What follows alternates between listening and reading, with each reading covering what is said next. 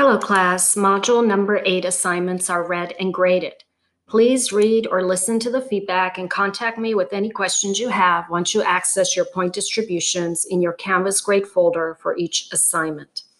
Let's start with our activity number 4 on gender inequality. You received full credit if your post included at least 10 thoughtful and meaningful sentences addressing in depth both macro level and micro level consequences. Many of you did not address the macro and micro level consequences, stating that gender inequality is not fair or the data is skewed or I am not impacted by gender inequality, discounts and minimizes the sociological perspective. Here are examples of macro level societal consequences.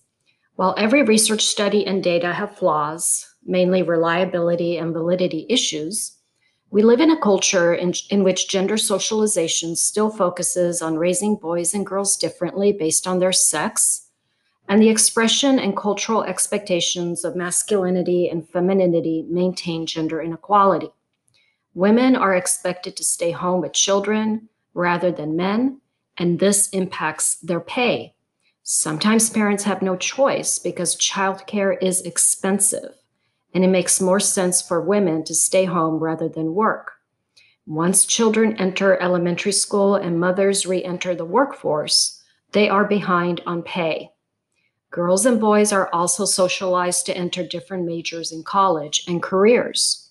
STEM-related fields dominated by males are paid higher, while liberal arts and caregiving careers dominated by females receive less pay. It is a cultural belief that for some reason, careers such as engineering are more valuable to a society than social work, as dictated by salary comparisons. On a micro level, individual consequences flow down from the macro level consequences. When males and females enter different career paths based on gender socialization, this impacts the household budgets, and consequently the ability to acquire wealth. Single parents are primarily female, again, due to the cultural expectations regarding caregiving, and the gender pay gap impacts children. As we learned in previous modules, childhood poverty is a problem in American society. The gender pay gap also has an impact on retirement, as our savings and Social Security payments are dependent on our salaries. Finally, the gender pay gap places undue financial stress on males because they are expected to carry the burden in many dual-earner households, just as many women carry the financial stress burden in single-parent households. COVID-19 has brought gender pay gap into the forefront because hundreds of thousands, if not millions of households were forced into making a choice of moms or dads staying home from work to care for children due to school closures. And for the most part, it was the moms who have stayed home and quit their jobs.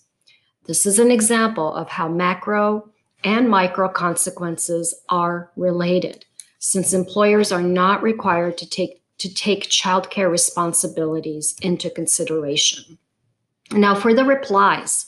Point deductions occurred if a reply did not include at least 4 thoughtful and meaningful sentences. A reply mainly included repetitive information. A reply included generalities that were not clarified. And a reply did not focus on the main topic of gender pay inequalities. As far as your MUDDY number 4, included in this feedback announcement folder is the MUDDY document, which includes my own explanation and examples. You can use this document to prepare for quiz number 4. Points were deducted when students did not explain why a key term was muddy, because this impacts how the rest of the class explains a key term. The overwhelming majority of you received full credit for your reply submissions. Even though the instructions state to explain the key terms by giving a visual example, I understand that this sometimes can be difficult to do, but also more importantly, this particular assignment is about everyone in the class helping each other understand the key terms to the best of their abilities. So great job, class. You did excellent work with explaining the concepts. Moving forward, Once again, after reading this document and accessing your points, please contact me and let me know if you need clarification and which assignment and part of the grading rubric you need assistance with. The optional module opens on Saturday, December 12th in the evening at 8 p.m.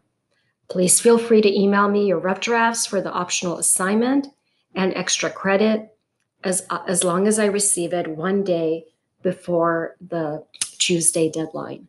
Have a good rest of your week. Signing off, Professor Romana Pyers.